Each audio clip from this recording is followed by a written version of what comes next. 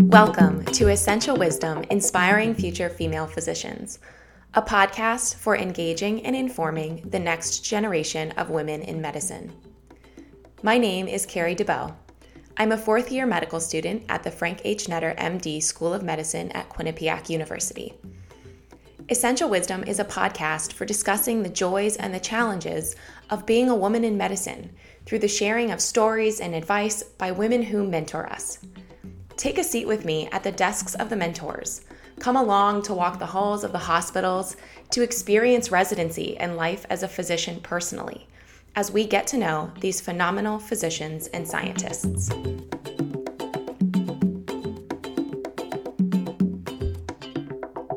Hello, everyone, and welcome back to Essential Wisdom, Inspiring Future Female Physicians. My name is Carrie DeBow, and I'm so excited that you have decided to join us for another episode of Essential Wisdom. Today, help me welcome Dr. Carolyn Ho. Dr. Ho is the medical director of the Cardiovascular Genetics Center at Brigham and Women's Hospital in Boston, Massachusetts. She is an associate physician at Brigham and Women's Hospital and an associate professor of medicine at Harvard Medical School. Dr. Ho completed her undergraduate education at Yale University and went on to complete medical school at Harvard Medical School. She trained in internal medicine at Brigham and Women's Hospital, completing her fellowship in cardiology and cardiovascular disease at Brigham and Women's Hospital. Her research and clinical interest is in the diagnosis and management of hypertrophic cardiomyopathy. Dr. Ho, welcome to the show.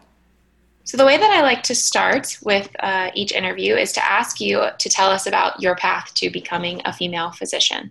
Honestly, I don't really remember that much. I feel like I wasn't super creative when I was younger, and there weren't a lot of career choices that I could, easily envision for myself. And it really fell along the lines of, really liking biology and being interested in how that might apply to improving the human experience and the health of our population. So I think that that's kind of how I started tracking along the lines of thinking about medicine for a career.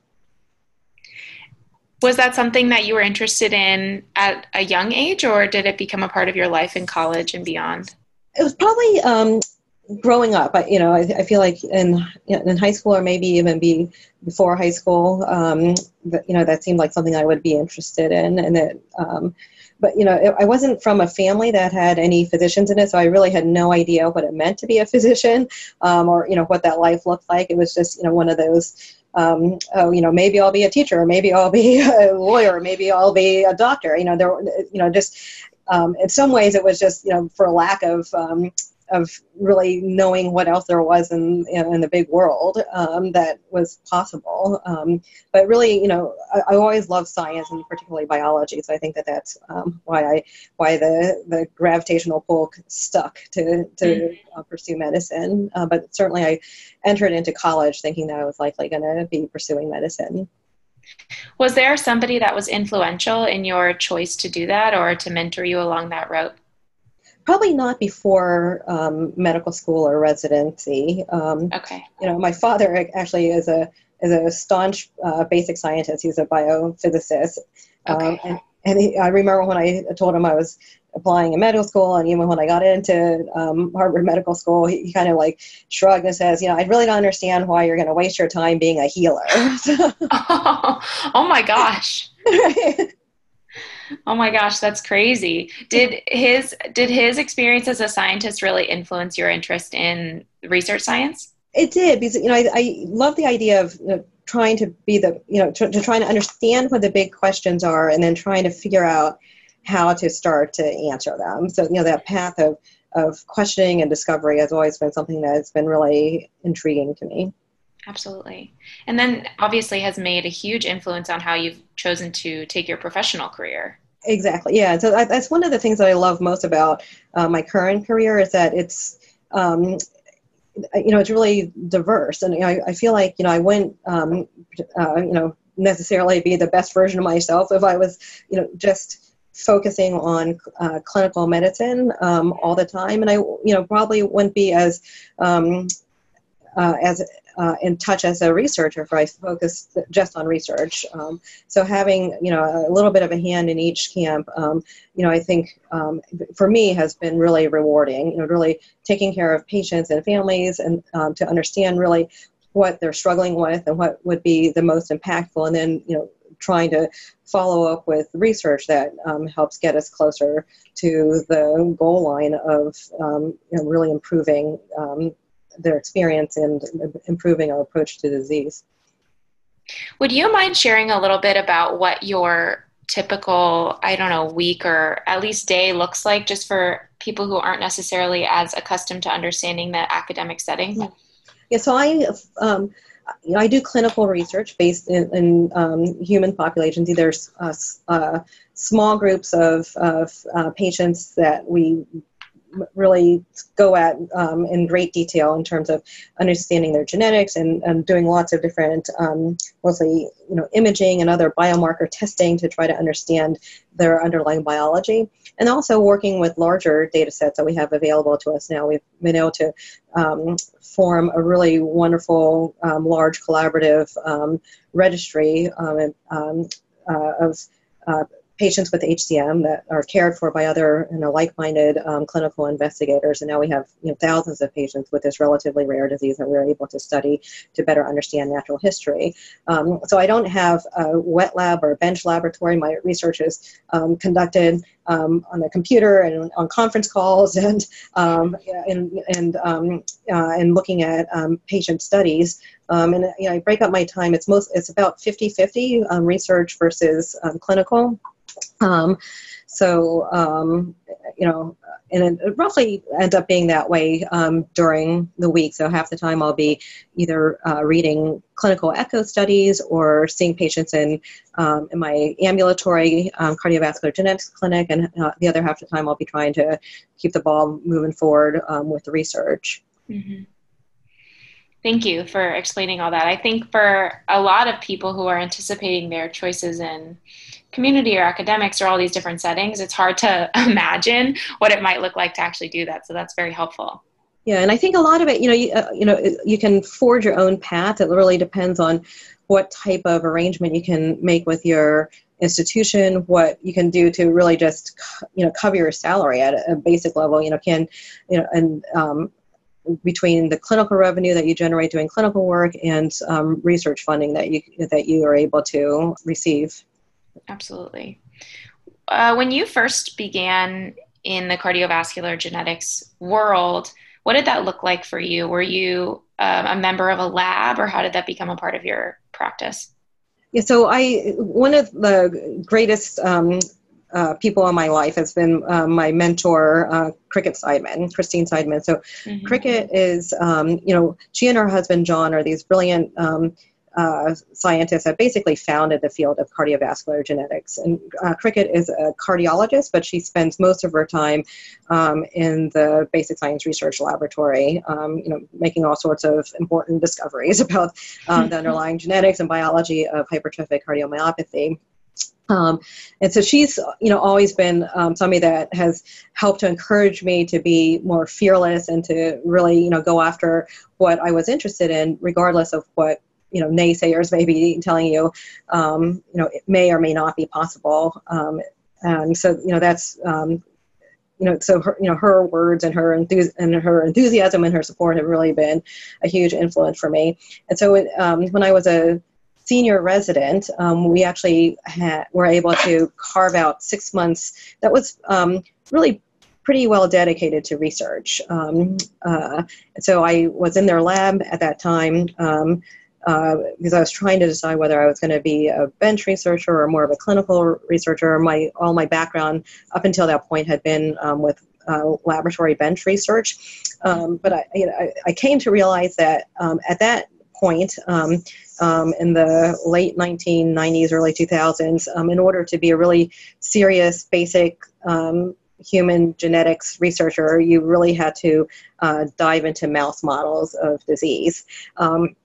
Sadly for me, I am completely phobic of mice or any kind of scurrying rodent. And, Cricket had these grand ideas that I would be the mouse echocardiographer and, and do a lot to help phenotype and study their mouse models. But I really just couldn't be in the same room as a mouse, let alone touch a mouse or kill a mouse. Because I like animals. I don't want anything terrible to happen to them.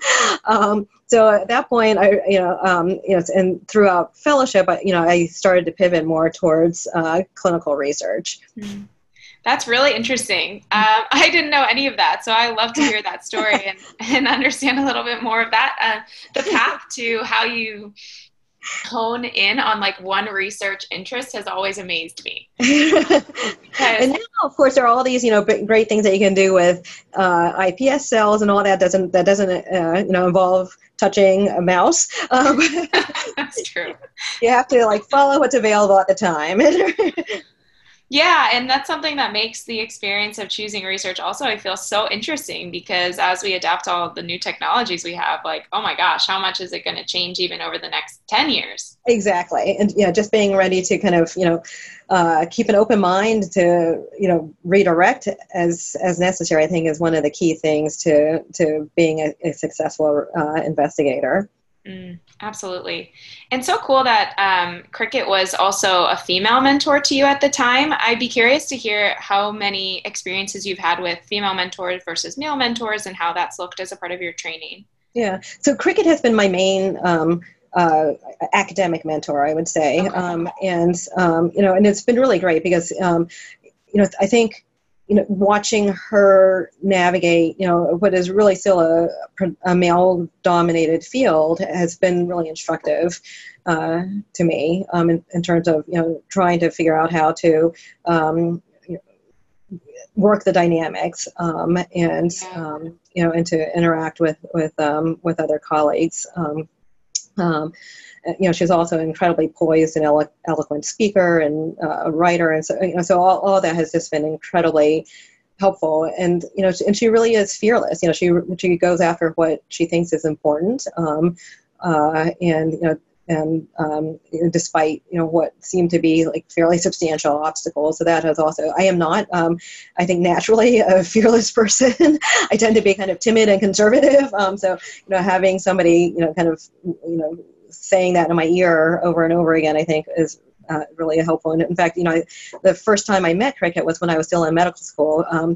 They had this really interesting curriculum during our genetics block for people that had, majored in biology or genetics or biochemistry in college, and so already had the basics under their belt. They kind of reached around to the Harvard community and just brought in all the luminaries of human genetics at the time to give lectures, and so it was amazing. And Cricket was one of those lecturers, and I remember her telling us, exactly that. You just have to, follow your goals and follow your interests. People were telling her that she shouldn't go into cardiology because she was a woman, and she shouldn't try to be a basic scientist in cardiology. And she just really encouraged us to, really understand what we thought would be most interesting and most fulfilling, and then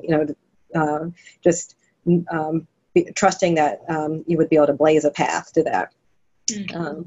And I think my other most influential mentor is a cardiologist at the VA hospital, the West Roxbury VA hospital, Tom Rocco, who is just, is a kind of a tough, no-nonsense kind of person, but, just had an amazing ability to really understand, what might be going on with people, and to help people that were, kind of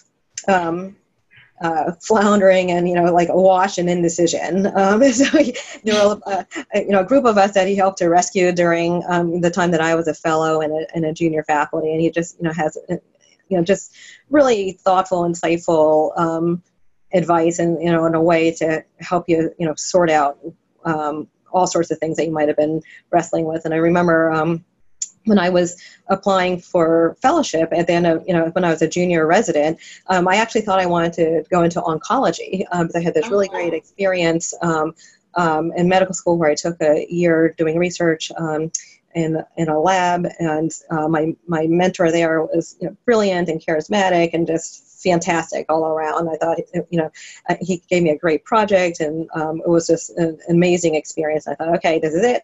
I'm going to I go into oncology. I'm going to work with Gary, and we're going to cure leukemia. And that was the plan. And then I did all my oncology blocks in residency, and I really didn't like them. But, it was a plan that I was going to be an oncologist. So I met with Tom to ask him to write a letter of recommendation for me. And I told him the plan. I was like, well, this is what I'm going to do. I really kind of hate oncology, but, this is what I'm going to do because this is a plan. And he just said, just stop. Do you hear what you're saying? Like, why on earth do you think that would be the right thing to do? What do you actually like to do? And I said, I like cardiology. He's like, well, why don't you be a cardiologist? And I was like, because that's not the plan, and he said, you people always think that you need to have a 5-year plan or a 10-year plan, and somehow it's all going to work out. And he's like, this is what you do. Every time you're faced with a big decision, you think, what would make me happier? And you choose that. And if you keep doing that, then you'll probably end up okay. There are so many barriers in the way to fully realizing your 5-year plan and 10-year plan that that's just not oftentimes a feasible way to go about things. But his advice, as always, has really resonated with me. Yeah. I feel like that also echoes the same idea of not being afraid. I mean, it's very, that's a moment where you might feel very fearful to change the plan that should have been the plan. Yeah, exactly. Right. But of course, I have to take baby steps into everything. So I ended up applying in both oncology and cardiology. Oh, really? Oh my God. And then at the very end, I dropped oncology. Oh my gosh. Well, how much everything would have been different if you'd chosen to do oncology. In terms of how you wound up being drawn to cardiology, then will you talk about some of your interest in cardiology and what you really enjoy about this specialty? I really love the physiology and the pathophysiology in cardiology because, you feel like, I think oftentimes we're fooling ourselves, but, at a base level, you can oftentimes feel like you can understand, what's going wrong with the heart and how what might be necessary in order to help it. And sometimes we can help it and sometimes we can't, but that logic of trying to puzzle out what's going on, and then what are the steps we can take to get things back on track. I really loved about cardiology, and then seeing it play out in real time. Somebody would come in with advanced heart failure and you would rebalance their medical therapy and you could see them get better. So that was always incredibly gratifying to me. Absolutely. In your experience of choosing cardiology, and especially academic cardiology, have there been any challenges that you would specifically relate to being a female in the field? I don't recall any major obstacles getting into the field because of being female. I think that there's still a bit of a old boys club to some extent. It's hard to wrap your hands around. I think it's not, people aren't going to have the same experience at different institutions, so it's hard to generalize about it. I do feel like, there is more interest in, leveling the playing field. And I think that, hopefully with your generation and, those who follow, just by sheer mass effect, things will be more balanced, with at least half, and sometimes more, medical school students being female. I think that, unfortunately, we're going to have to wait a bit for that wave to hit, but, it's going to look different down the road than it has historically. Yeah, absolutely. It will be interesting to see how that changes, definitely, as our percentages hit the place where we're actually applying to fellowships and specialties. Yeah. What is one of the greatest joys that you have doing your field of work? I think that it's really working with my colleagues. That has been the most satisfying things. Colleagues across the board. So my immediate, partners and collaborators here at the Brigham are amazing. In my colleagues and collaborators in this larger, in these larger multi-center studies that we've been helping to lead have also been like incredible. And having this rich pool of students and trainees that come up, and just wow us, every year, I think have been absolutely the most enjoyable and satisfying parts of my life. Just feeling like I'm surrounded by really smart, really good people who are, are my people. Like we think that same things are important. We're, in it to win it and to try to figure out what's going on and to try to advance the field. So that's been really a lot of fun. Do you think that very academic, very teen-centered environment is really specific to academic medicine and big medical centers in general? I think it's about finding the right fit of people. Okay. I've been trying to think about this a lot, and I tried it very hard to set a particular tone in the groups that I work with, and you can tell me how successful it's been or not been. I have a better perspective on this, but I really try to foster a very collaborative environment where everybody feels like they're being taken seriously. Everybody feels like they're an important, they're contributing importantly to the team, and everybody's really invested in trying to and engaged in trying to get things moving forward, rather than being very top heavy, and not very collaborative. For me, it just fits better with my personality, and I think what I really love is when people are just really excited about what we're doing and trying to get to drive their excitement. I absolutely think that is the case at cardiovascular genetics at the Brigham. Just, in my experience being with you guys. So I like, for example, the cardiovascular meetings on Mondays in at noon time. The first time I went to those, I was just floored that so many brilliant people were all talking at the same time about these really important and interesting topics. I was like amazed that I was listening to these conversations.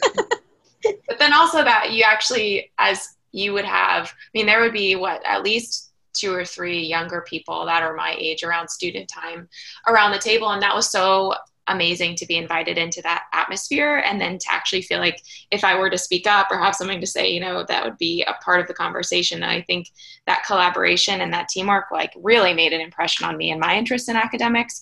That to say that could actually be real, and that we could all share conversations in a way that's not only academically interesting, but that everyone was genuinely really excited to talk about these topics. Yeah. That made a huge, huge impact on me. So I think it's just very important. And that's why I asked you if you thought that was really particular to these kinds of settings, because it's something I'm attracted to in my desires for, my career.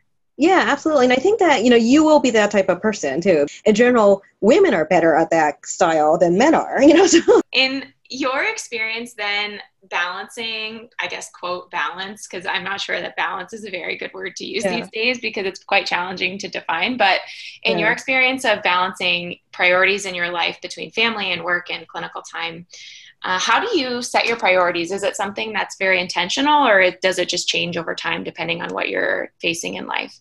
Yeah, I think it's, for me, being a little bit more fluid has worked. I tend to, trying to counteract my tendencies to be very rigid and locked in and, pursue things that, just don't feel right because that was what I was supposed to do. So I think that what actually is more successful is realizing, that things are going to change over time, and you have to adapt to the changing times, or else it's going to be a constant battle. And I think you're totally right. Balance is something that we can strive for, and I think that balance is something that we can strive for. Whereas having it all, I think, is a painful and destructive myth. Because you can't have it all. You can't do everything. You're only one person. There are only so many hours in a day. And the idea of being able to just, leave no prisoners in every sphere of your life, I think is something that has made a lot of people really crazy, and or feel terrible about themselves that they somehow aren't achieving and everybody else is, because I think it's just a myth. And so I think you're exactly right that just trying to define the priorities that are most important to you, and and the different aspects of your life, and for your career, for your family, for yourself, and then just figure out what's going to take precedence, and how you're going to allocate your time. I think that's incredibly tricky, but just like every so often just checking in and saying what is really the most important thing to me, and how am I doing on that? And every so often something's going to have to suffer a little bit, but as long as it's kind of in line with your overall feelings about what's important, I think that's something else that you have to recognize. And things are going to kind of leapfrog each other and kind of wax and wane in terms of how much attention you're paying to them and how much you're ignoring them, and but just trying to keep some kind of equity across everything, can be something that we can actually feasibly look for. And being honest with yourself, because I think that's the part of the problem. Like, a lot of times we're driven by, different pressures, either from our mentors or, our parents, or what we've somehow told ourselves that, this is what is going to make me an important or successful person. But sometimes that may not be right. And trying to force yourself into a pathway that just doesn't feel right to you is something else that I think that it takes a while to come to terms with. Mm-hmm. Do you think that we can, in a way, in our education, promote learning to live that way during medical school and college, or is it something that really requires like life experience and all of that? I think it's a combination. I think that trying to become a little bit aware of it, but I think it's hard to predict what's going to make you happy and what's going to be important to you down the road. When you don't have, when you're kind of a trailblazer on your own, without major relationships in your life, then it's fine to be just, kind of super focused on your academics and on your job. And that's okay. That fits a little bit better. But, as things change and as life changes and as new and different responsibilities are acquired, then it's important to kind of rebalance things, and figure out, what you can, with your home life, what you can outsource as much as you can, and really save your energy and your time for the things that matter. If you had any resource available to you that would make things just a little bit easier, or that you wish you had, what do you think that would be? It can be abstract. Some people say time. Running around, doing all sorts of, all the busy work, both like the professional busy work and the home busy work, would be awesome. I know. It's just more manpower, right? Right. More manpower. Exactly. Many things at once. Or, somebody else that I can say, okay, take care of all this stuff. That this doesn't need physician level attention. Somebody else just take care of it. That's a great point. Like anything that can make the flow of the day be simpler. Right. That's a great point. In terms of challenges or just pivotal moments that you faced in your path, have there been any that have really made a big difference in your story?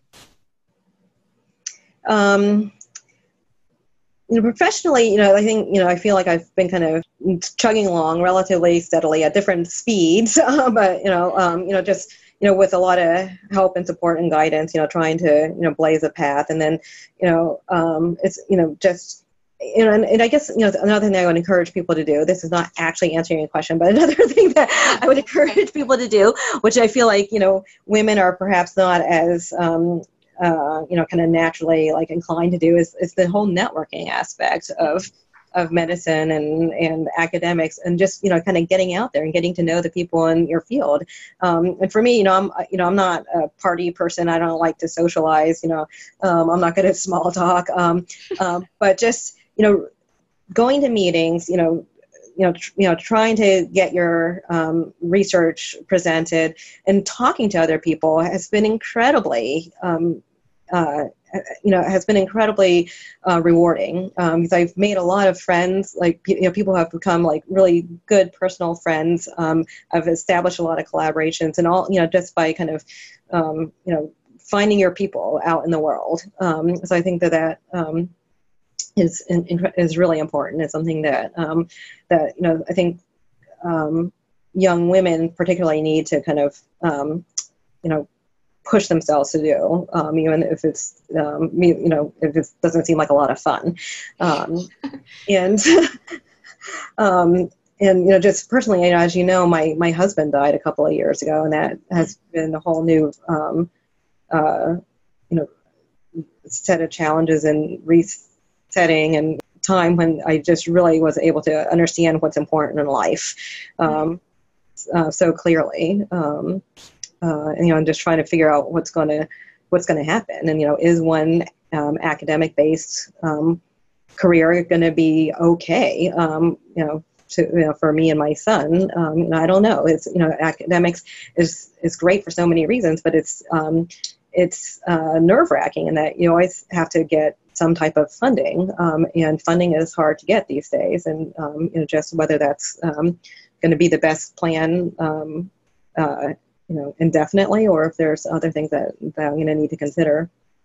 Yeah. Yeah. And that's a whole nother element to, I would say, choosing the setting in which you work in, right? Like the uncertainty versus certainty, and how you will be able to support your choices and your family's choices, right? Right.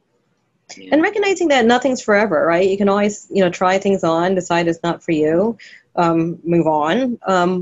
Or sometimes things become more clear over time, or sometimes, life changes. Like, you might have a great plan, but, life throws a huge curveball at you. And, again, it's about being able to kind of adapt. I think that is going to be the most powerful thing.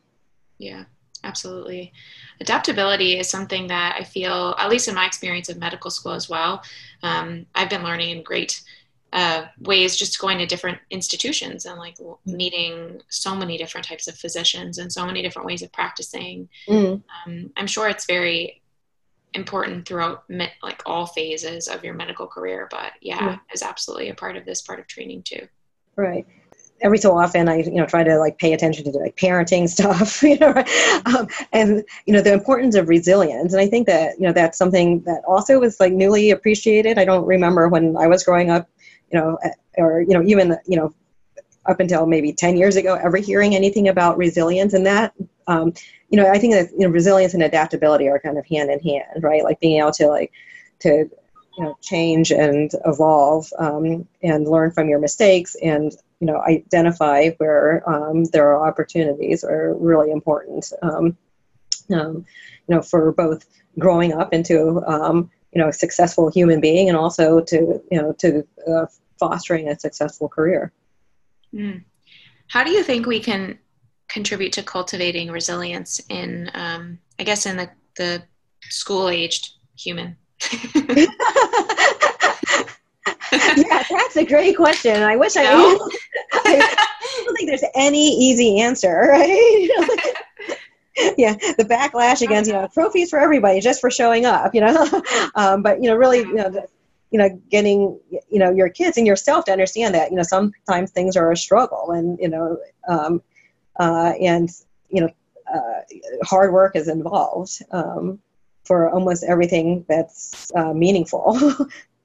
And, but how do we do that? How do we like ingrain ourselves with that grit? I would love to know, especially, given I have a kid who, like, the minute something gets tough, he, wants to drop it. Well, I'll do some reading and see if I can find an answer. Probably will not, but the existential questions of life are more complicated. But what other piece of advice do you have for a woman who's considering her career in medicine?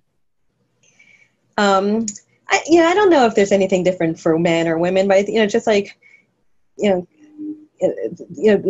this idea of like trying to really define your dreams and aspirations over time, and kind of, and it's an iterative process. And because it's really hard to say, oh, I want to do that, when you don't know what that is. That was my issue when, I had no idea that, being a physician would be like what it is. If there's no model for that when I was growing up, it was, a lot of it was very surprising to me, and not what I had pictured in my mind. So, remembering that, that it's a process, and it requires re-examination, and testing, and redefinition. Yeah. If you were looking back at your young person deciding to choose medicine, is there anything that you would tell them about what it is like being a physician? There's, just like the amount of tedium that there is. Yeah. Yeah, it's not very glamorous. It's hard work. A lot of it's hard work. A lot of it is not very rewarding in the moment, but it's kind of trying to keep your eye on the prize. And it's a privilege, but it's not for everybody. So I think that, being honest with yourself about what you're willing to do and what you're really not willing to do is really important, for anything, because, all the people that are going to be listening to this are really smart and, really promising and could probably do anything and be successful. It's a matter of figuring out what that might be. Absolutely. Well, thank you so much for coming and for sharing all your thoughts. This has totally been a great conversation, and I know will definitely inform the people that are listening. So I just really appreciate it. Oh, Carrie, you have been a total inspiration to us all. Thank you so much, Dr. Ho, for coming to Essential Wisdom, Inspiring Future Female Physicians. What a fun opportunity for us to examine the lifestyle that comes with choosing a highly academic career. I hope that for all the listeners out there, this provided you just another perspective on some of the options that are available to you as a woman in medicine, as well as the challenges and really blessings that you will face on this path. So I'm so excited that you all have continued to tune in to the end of this season of Essential Wisdom. I hope that you'll tune in again with us later this week for our final episode of Essential Wisdom.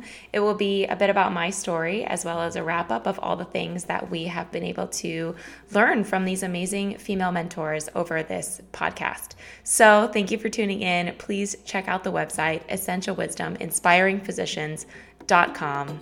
See you again next time.